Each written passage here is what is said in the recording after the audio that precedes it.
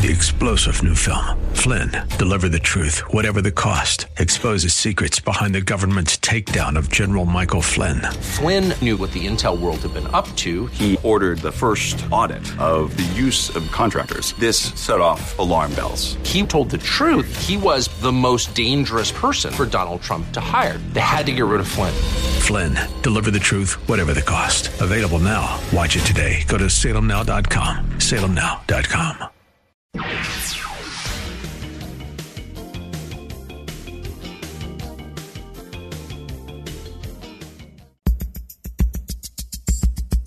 And now back to Lifeline with Craig Roberts. If you had the opportunity several years ago to catch Al Gore's Academy Award-winning film An Inconvenient Truth, and you've taken the time to study any of the claims that he made in said film, even on a casual basis, you'll perhaps draw one singular overriding conclusion, and that is that the one thing that seemed to be inconvenient to Al Gore was to tell the truth about anything related to climate change. We're pleased to have on the program a gentleman whose background in climate and weather and telling the truth is a long and proud one. He is a best-selling author. His latest book is entitled Eco-Tyranny, How the Left's Green Agenda Will Dismantle America. Brian Sussman, great to have you on the program. Craig, thanks for the opportunity to speak with your audience on this very important topic. Give us a little bit of a background here based on the research that you've done. This whole idea of promoting a green agenda, while some would think it's a relatively new phenomenon in the last decade and a half or two, actually goes back much further than that. Sure does. You know, in the 1990s and 1980s, I was a TV meteorologist here in the Bay Area, and initially I was accepting of the global warming theory that mankind's burning of fossil fuels was altering the climate. But then digging into the research, I became a skeptic, and eventually I became, well, more than a skeptic, Craig. I just did not buy the theory any longer. So that let me on a course to write the book ClimateGate, which uncovered the global warming scam. It became a bestseller. While I was researching ClimateGate, I kept coming across all sorts of incredible information that was jaw-dropping that made me believe the entire environmental movement was based on a scam, in that, yes, we all want clean air, we all want clean water. As Christian people, as people of faith, we know we are to be stewards of what God has graciously given us in terms of the resources on planet Earth. But the environmental movement isn't about that. It's a political agenda. So, Craig, I'm reading various thinkers who were some of the original thought leaders regarding the environment. And I got to two guys in Germany in 1883, two very, very creative writers, two guys that had quite an audience and were known for, one, hating capitalism and free markets, and also, two, trying to, at one time or another, obliterate Christianity. So I'm reading these guys, and they came up with a theory. And their theory was capitalism, which they hated, produced pollution, both real and imagined. And that pollution, they theorized, what if it could change the Earth's climate and bring about global cooling and usher us into another ice age, in which case all of humanity and all life on planet Earth would die. So 1883, two thinkers in Germany come up with this theory. Capitalism's pollution is going to end the planet because of climate changes. Those two thinkers, Friedrich Engels and Karl Marx. That's on page 31 of Eco-Tyranny. And when I read that, Craig, I thought, okay, hold on a second. The left has been playing this game with climate change for a long, long time.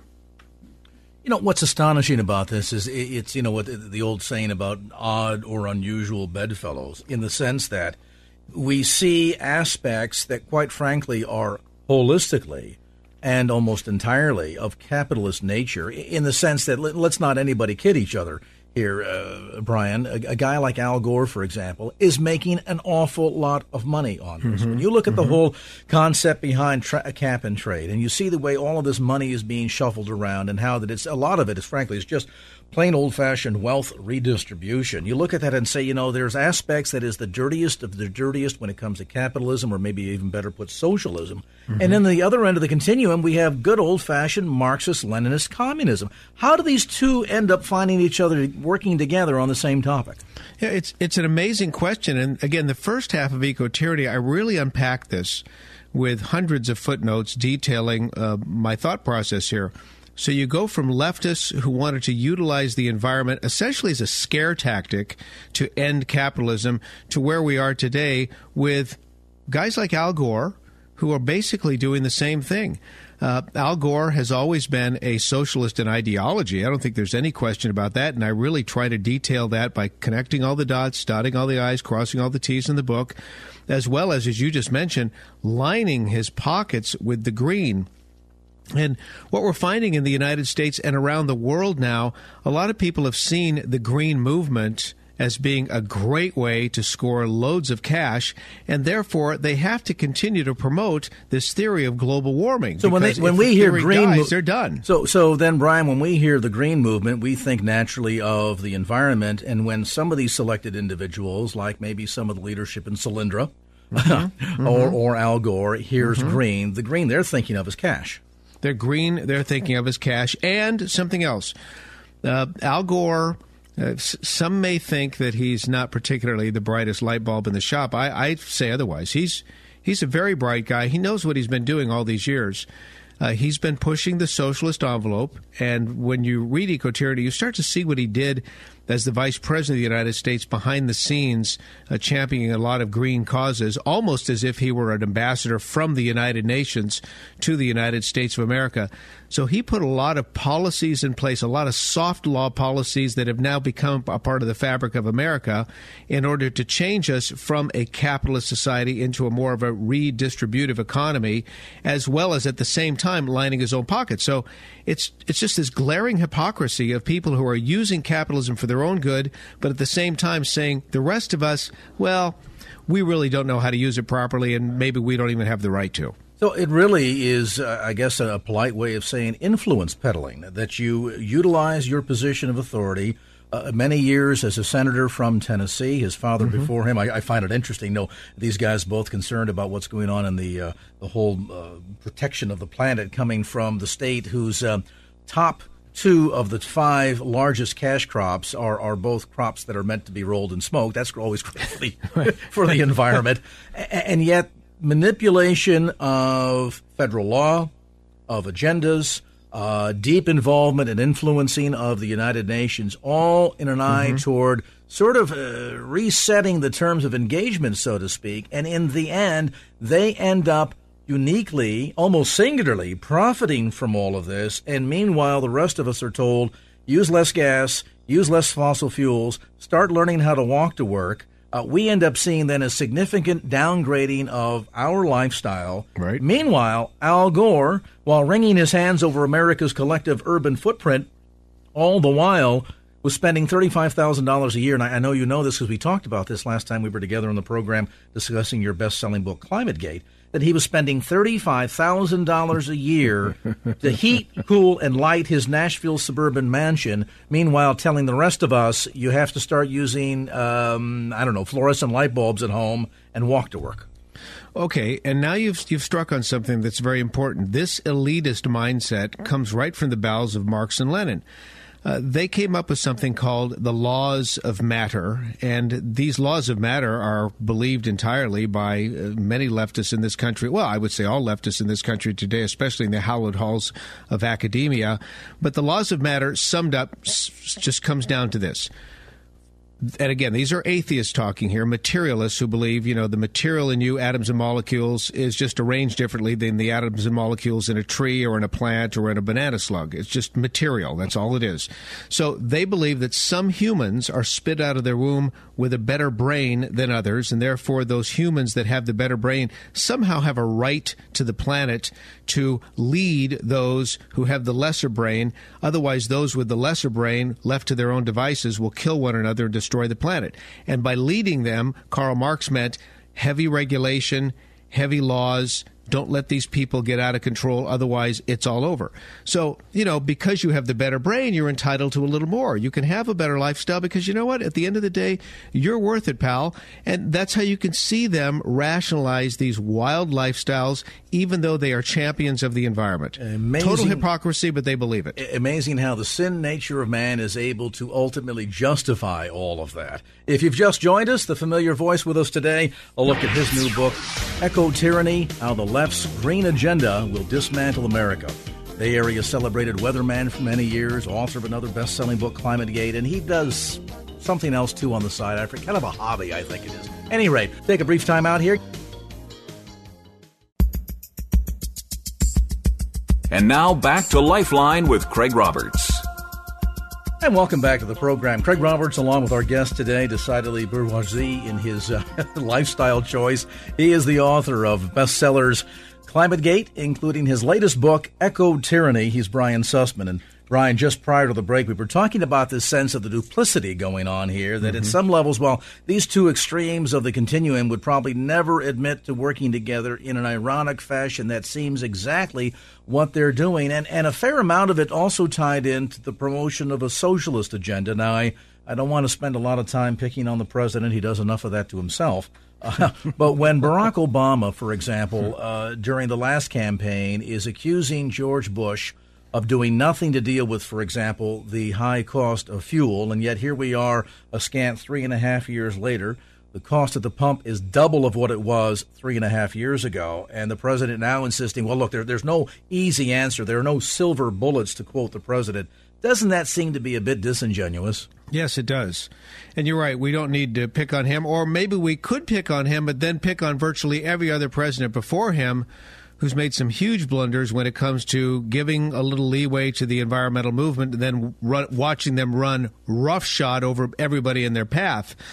But you're right. When you look at our natural resources here in this great land, and it is a great land, we are so abundantly blessed.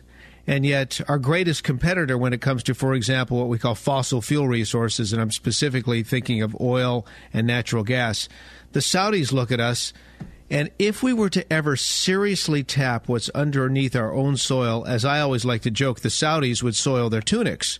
They would be so upset because we'd be cutting into their massive market share. So we estimate that there are 2.6 trillion barrels of recoverable oil in the United States. That's enough for us to run at present levels for well over 100 years. We have lots of oil. We have lots of natural gas. We have lots of land. But I just find it amazing, Craig, that when you look at our natural resources, oil, gas, when you look at our minerals, when you also take a look at the coal that we have, and by the way, a lot of this coal can be used as clean coal, and then you look at our water supplies, so much of these resources that belong to you and me, the people, this is our land, are locked up on federal lands. 700 million acres of federal land in this country, and this is something I address in Eco-Tyranny. The founders of this nation never intended for the United States to be in the landholding business because they knew, based upon history, that he who owns the land owns the natural resources, and if it's a government, that government could decide to withhold those resources from the people, and then we'd be in trouble. Well, guess what, folks? We are here. The government is withholding our resources from us. So at the end of the day, it's not about the actual land. It's what's below the land. Essentially, it's a grab of the mineral rights. Grab of the mineral rights. And also, again, let's go back to the Karl Marx, Frederick Engels materialist theory in that we're all just atoms and molecules arranged differently. They see the wildlife, the plants, the animals, as being on an even par with humans, although maybe even they think that humans are to be discriminated against. We may be even on some levels, but we're to be discriminated against because we're the only species that can kill all the others. And that's why they're out to protect species and take broad swaths of land and place it off limits to humans.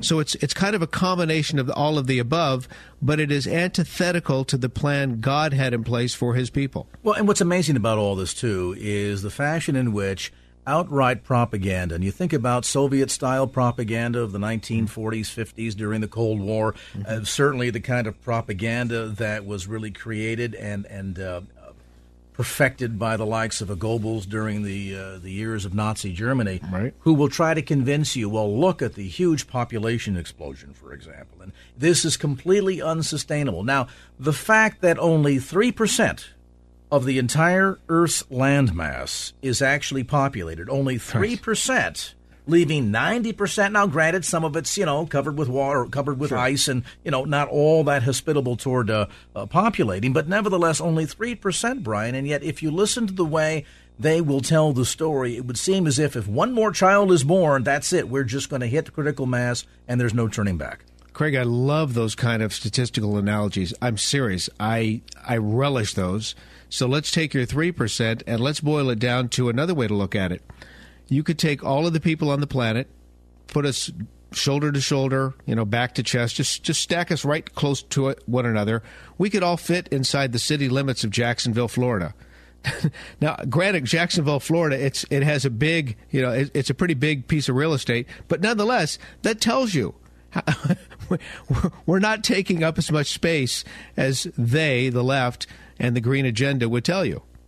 If you've just joined our conversation, tonight with us is Brian Sussman, author of the new bestseller, Eco-Tyranny, How the Left's Green Agenda Will Dismantle America. Let's grab a call here or two just before the break. We'll go first to South Bay. And Mark, good evening. You're on Lifeline with Craig Roberts and Brian Sussman. Welcome.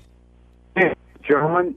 I just had a quick comment. I was just wondering why you guys keep calling fossil fuel when there's no way that there were that many dinosaurs to pump out that much oil.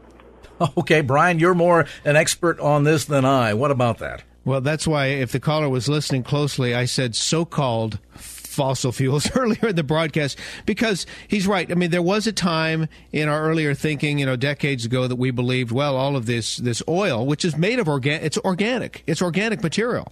That led people to believe, because it's organic, in fact, that's where the word organic stems from, that it must be decomposed jungle materials, dinosaurs, etc.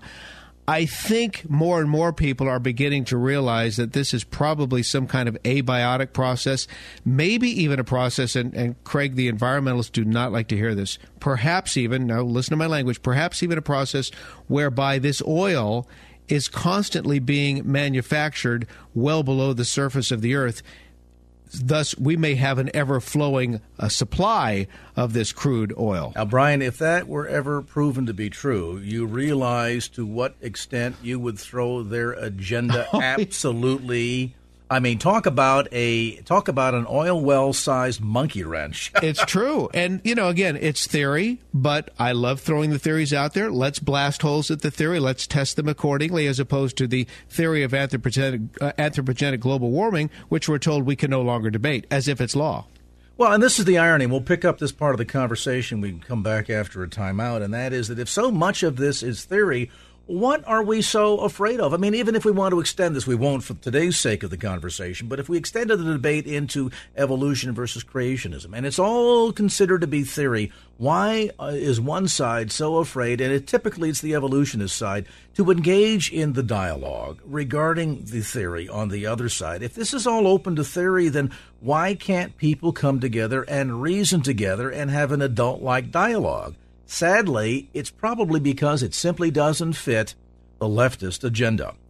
Our conversation today with best-selling author, Bay Area weatherman, and he does something else occasionally, Brian Sussman with us tonight. His new book, by the way, as always, a page-turner. In fact, I got to tell you this story. The appendix in the back, while not typically known to be a real spellbinder, is a page-turner in and of itself. So you got to get a copy of Brian's new book, Eco-Tyranny, available by WND Books. You can get it at the World Net Daily website, as well as all the usual suspects, including Amazon.com. Back to more of our conversation with Brian Sussman as this edition of Lifeline continues. And now back to Lifeline with Craig Roberts. The Sussman is with us tonight. Best-selling author Brian Sussman. His new book, Eco-Tyranny, How the Left's Green Agenda Will Dismantle America. It's interesting. There's so much of this frog in the kettle theory taking place here, Brian. I mean, for example, we saw during the Gulf oil spill, suddenly now an absolute paranoia to the point of moratorium on any further offshore oil exploration, as if one accident in one area, as tragic as it was going to be sort of a preview of coming attractions. Fast forward barely a year and a half, Fukushima nuclear power plant a big mess there, and of course, so much of it understood to be wrong plant, built in the wrong location, not far enough away, not high enough seawalls, et cetera, et cetera. Now you know, as much as we've seen not a single permit issued in the United States to construct a new nuclear power plant since 1973, coincidentally the time of 3 Mile Island. Right. It's like, okay, if you take oil away from us and you take away nuclear power, I'm sure at some point there'll be a hydro incident somewhere, a dam will leak and suddenly, the town gets flooded. Oh, we can't use that. It's too dangerous. What do they expect us to ultimately do here if there's no viable alternative? And so far, wind and solar have not proven themselves to be viable. That's a great point. So if we go back to candles to illuminate our homes, even candles kill over 100 people a year in this country because of the fires that are created. 100 fatalities a year because of candles. So there's risk with everything. Every technology has its risks. There's no question at all. But you're right. One of the things that I think is so important, 20 years from now, just based on census data, Craig, we will have 50 million more people in this country. Those are the facts. 40 years from now, there will be 100 million more people here. Okay, how are we going to accommodate these new residents? How are we going to maintain life, liberty, and the pursuit of happiness? How are we going to do that? Well, the environmentalists have an answer. It's very clear. Use less. Just take what we have. There will be no more. You are going to use less, period. I say, wait a second. That's crazy. Why can't we have... Well, certainly we need more water. 36 states are facing critical water shortages. We need more dams, reservoirs, or desalination plants. We're surrounded by 6,000 miles of shoreline. How about some desal? That works in other countries. Why can't we do it here? Just to maintain parity in our percentage of nuclear power going forward over the next 20 years, we need 100 more nuclear power plants, bringing our number up to 204. That's what we need right now. We need to exploit our oil and gas resources, and we need more available land. But again, in each one of these cases, the groups standing in the way of this progress, of this success, of these achievements, of this ability to pursue happiness are the environmentalists. All of whom at one level or another, do they not, stand to, if not as a group, at least singularly benefit from moratoriums or changes in policies at one level or another?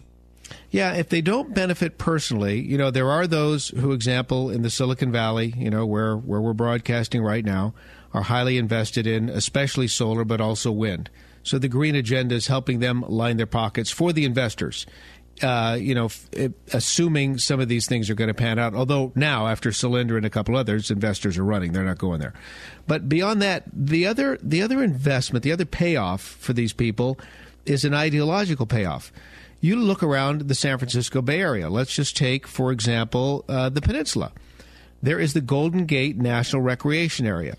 It started with Alcatraz, and now it's grown into Marin County, San Francisco County, San Mateo County, and it's on its way to Santa Cruz. Tens of thousands of acres that have been bought up, cobbled together by a variety of different sources, and now this land is going to be given to the Golden Gate National Recreation Area. It will essentially be federalized.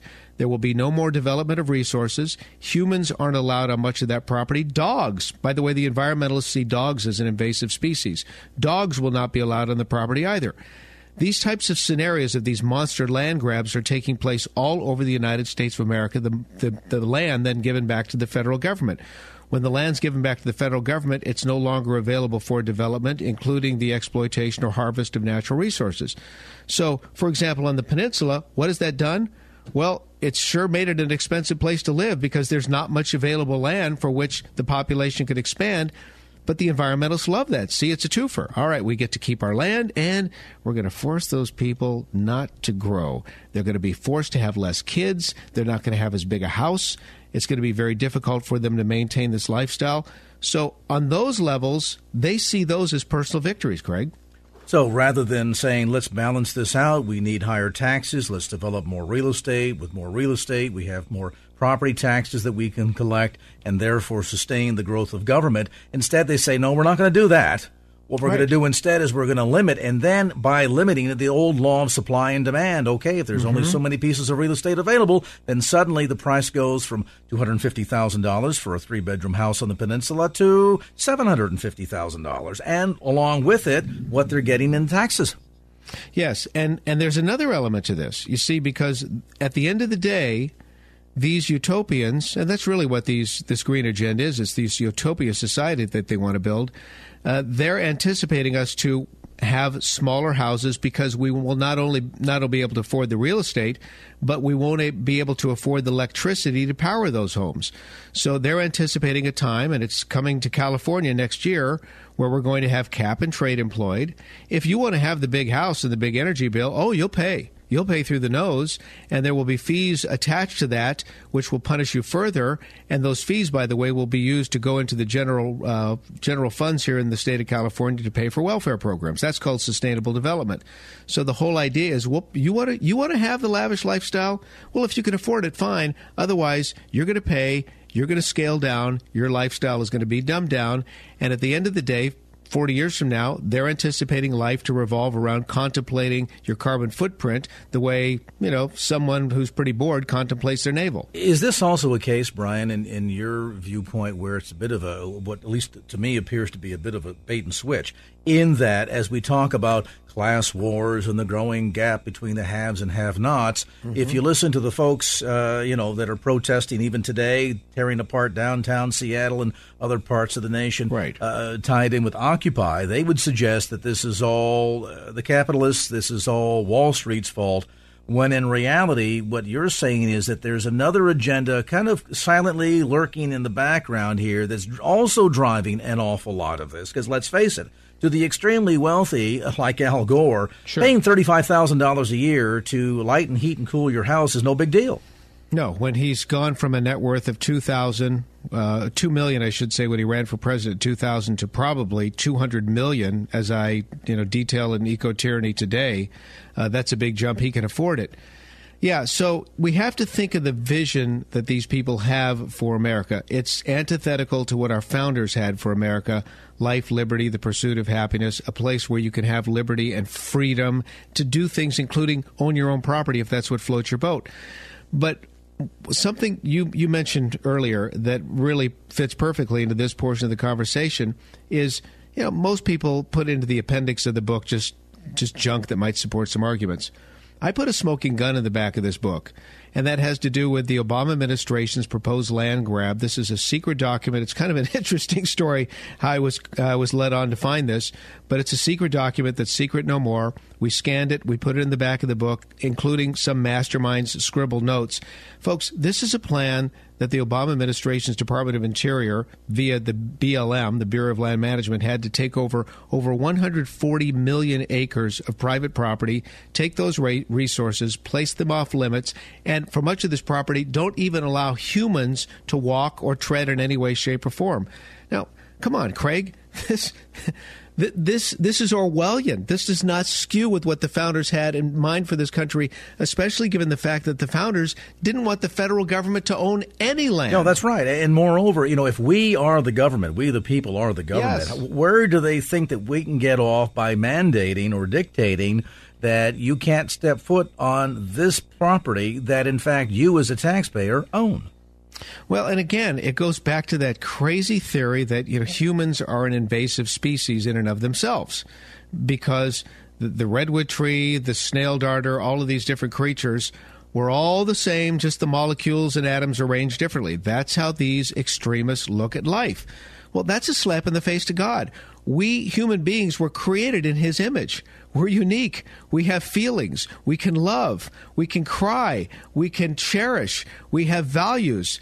And by the way, we can sin. We're unique to this world, and yet the left wants to make us exactly like the redwood tree. Well, and when we come back, I want to have you share an example, one that many of us are familiar with, as Richard Nixon's Environmental Protection Agency, some 2 years ago here in California, decided that there was some kind of a fish or salamander, I forget exactly what, Brian will fill us in on all the details, that needed to be protected up in the Sacramento Delta. And the only way to do it was by shutting off the water supply to the San Joaquin Valley. Meanwhile, not only ruining literally tens of thousands of acres of perfectly farmable land, driving up the prices of fruits and vegetables and putting thousands of people out of work, and all of this for the sake of a little tiny fish that nobody even realizes existed. We'll take a time out, come back to more of our conversation.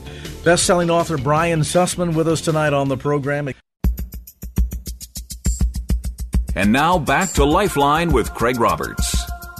Welcome back to the program. Best-selling author and meteorologist Brian Sussman with us tonight. His latest book, by the way, Eco-Tyranny, newly published by our friends over at WND, WorldNet Daily Books, available through the WND website at WorldNet Daily. You can also check out Brian's website at briansussman.com, and you can even order the book through the usual suspects, including Amazon.com, Eco-Tyranny. Part of that tyranny, as we've learned here in the great state of California, Brian, includes the idea that we would shut down water to the San Joaquin Valley. We would literally take tens of thousands of perfectly wonderful farmland, dry them out so that they're useful to absolutely nobody, bankrupt farmers, put tens of thousands of people out of work, increase the cost of fruit and vegetable in what is arguably the salad bowl of the western United States, all because we are trying to save a less than 3-inch long smelt that most people have never seen or even heard of. A 3-inch long smelt that some would consider bait. I mean, yes. That's all it's good for. This is an amazing story, and in Eco-Tyranny, again, the first half of the book is the history of the environmental movement. It's a rather academic read, but I try to lighten it up with some stories, as you know, Craig, and provide just tons of footnotes, over 450 footnotes at the day's end. Second half of the book are solutions, but in the solutions portion of the book, I do have a chapter entitled Damn It, D-A-M, Damn it, because we need more dams, reservoirs, and desalination plants in this country, and yet the environmentalists have never seen a dam they didn't want to tear down, and what they're doing to the farmers in the state of California is horrendous. Folks, we live in this state. We recognize that this is the breadbasket of the world. We are our largest industry in California is agriculture, and yet the state of California, the environmentalists, and the Department of Interior are allowing dams to withhold water from the farmers, or in the case of Siskiyou County, dams to be torn down. Folks, up in Siskiyou County, the dams are being torn down in the name of the salmon. These dams have been in existence for many decades. Farmers have been farming up that way with dams that they funded privately generations ago. This is over 200,000 acres of prime farmland that's been serving this country very, very well, and it's all going bye-bye. I mean, it's a done deal. This land is going to go fallow. The farming communities up there are going to go bye-bye. I don't know how we're going to make up for the food that's produced in these wonderful portions of California, as well as in the Central Valley. But, okay, Craig, this goes back to something that was best articulated by Barack Obama's his science and technology advisor, John Holdren. John Holdren used to teach at Stanford. He taught at Harvard. He is a leftist thinker. He has said that a program must be put in place in North America to return America's pristine nature and de-develop the United States. De-develop the United States. That's what he wants to do. This guy's in the West Wing of the White House. He's the science advisor. De-develop the United States. You're essentially saying what? That we need to engage in what effectively becomes a program, a plan for genocide? Well, for the radical environmentalist, that's exactly what it means. Now, how they're going to get there, they'll never tell you. They always come back to this. Well, contraception and abortion and having a one-child-per-family policy would probably be the best way to attain those population goals. Well, and certainly the underlying message that we've seen kind of looming, just boiling kind of down below the surface over the last many Earth days, including the recent one here at the tail end of April, is the notion that the planet would just be so much better off if we eliminated humans. Well, the radicals who want to de-develop America, including de-develop California, this entails, getting rid of the dams and reservoirs for starters. This entails getting rid of the farmers and ranchers in rural America, as well as anyone who has a vacation home in rural America. And I know some are thinking, well, we've got a vacation place up in Tahoe, or there's a place up near Truckee we use all the time, Brian. You're telling me that they want to dismantle that? Here's how they're going to do it in California. This is their plan. They want to make it so uncomfortable for people to live there in 20 and 40 years that they'll never go back. In other words, have so many wild bears roaming the countryside, have so many mountain lions, have so much wildlife that you will think to yourself, my gosh, I will never go there. It's too dangerous. That's one of the ways that they're going to do this. But again, they have all of these plans, and these masterminds who are at the very center of this. One guy's been a board member of the Sierra Club, been a board member of the Wilderness Society. Oh yeah, and he also founded an eco-terror group called Earth First. They've actually killed people. This is Dave Foreman. He has proposed that at the end of the day, the optimal number of people on the planet should be about 100 million. If you ask him how we're going to get there, he won't tell you. But quite frankly, I don't really want to know because it's scary. Absolutely it is. Let's get a quick call in here. We're going to go to Lee in Palo Alto. Lee, come on in with your comment or question for Brian Sussman here on KFAX. Hi, thank you, and thank you for all you do, Brian.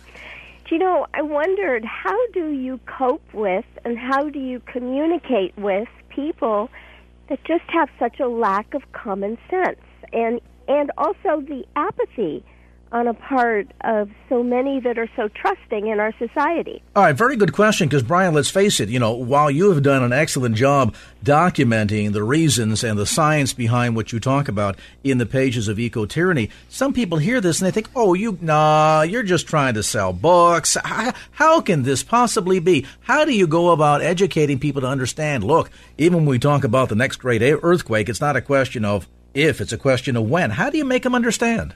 It really is amazing, Craig, and this is a tremendous challenge because everything that we're talking about on this radio program, as well as in the book Eco-Tyranny, sounds Orwellian. It just people in there think, no, there's no way this could possibly happen.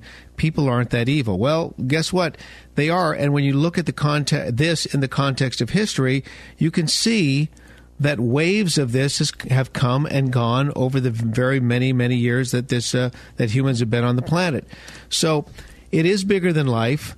I feel as if I've been called to this, to write these books and get this message out. Sometimes I feel as if I am a voice in the wilderness because even those who support me and saying, okay, Brian, we get it, global warming is a scam, when I start talking about the red underbelly of the green movement, they want to back away because it just sounds too incredible. And yet, as you know, Craig, because you've obviously read the book, you've been asking such great questions for the last hour, I detail all of this, and I use hundreds and hundreds of footnotes to make my case. And I will tell you, the people who agree with my premise that really this is a plan that's been fashioned by leftist thinkers that are in some cases socialists and communists, the people who agree with me are the hardcore socialists and communists who have read this book and have contacted me saying, boy, I can't believe a guy like you finally got it. The story is finally out. The jig, as the saying goes, is up. And the irony is, to kind of answer your question to a greater degree here,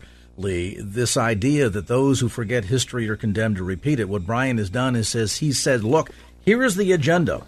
Right. In the outline of history, we go back to the 1800s. We go back to Marxist and Lenin's theory. We go back to their writings. We go back to their public statements. He takes us back to the early days of the Soviet Union when, quite frankly, the land grab and the green movement, other than the dates and locations being different, all of the other details will sound very, very familiar. And I guess ultimately, Brian, that's the lesson of Eco-Tyranny. You take us back to move us forward, to take us to where we're at today, with the warning that if we don't learn our history and take the time to connect the dots, the situation that we're talking about here of trying to roll back the clock to the Stone Age is going to be upon us, whether we like it or not. And, Craig, in closing, we had the founders of this country. They were wonderful, beautiful Christian people who literally gave their lives, their fortunes, and their sacred honors for this country. America's been very, very good to my family. It's been good to me. I owe this to America. I owe this to God. I can't remain silent on these issues. And, that's a good note to end on, Brian, because ultimately for all of us as the body of believers, Christians who want to make a difference, who are called upon to be salt and light, and certainly as much as that is in a spiritual and moral fashion, then, too, we recognize the stewardship responsibility that God has given us as caretakers of this earth. And let me be abundantly clear. Nobody is suggesting here that we ought to just go about, use up all the resources you want, leave the lights on all day long, buy the biggest Hummer you possibly can, and get a vehicle that, measures mileage not in gallons to the mile, but miles to the gallon. Who cares? We're all leaving the planet soon anyway. No, we're not suggesting that at all. But what we're suggesting is that the agenda that is being promoted to us by the left, by many in Congress, by those who personally will benefit from this economically, Hello, Al Gore. By the way, if you're listening, Brian Sussman still wants to debate you. Anyway, this is the plan that they have afoot. We have to be aware of it and recognize that part of the stewardship that we have also makes sure that we're protecting the planet and ultimately protecting the one thing and only thing that is created in God's own image and likeness, and that is very mankind himself. The book is called Eco-Tyranny, How the Left's Green Agenda Will Dismantle America, and yes, it will, if you don't get educated and sound out on the issue just as much as Brian has been willing to do so. The book published by WorldNet Daily and available at bookstores throughout the Bay Area. Plus, you can check out more.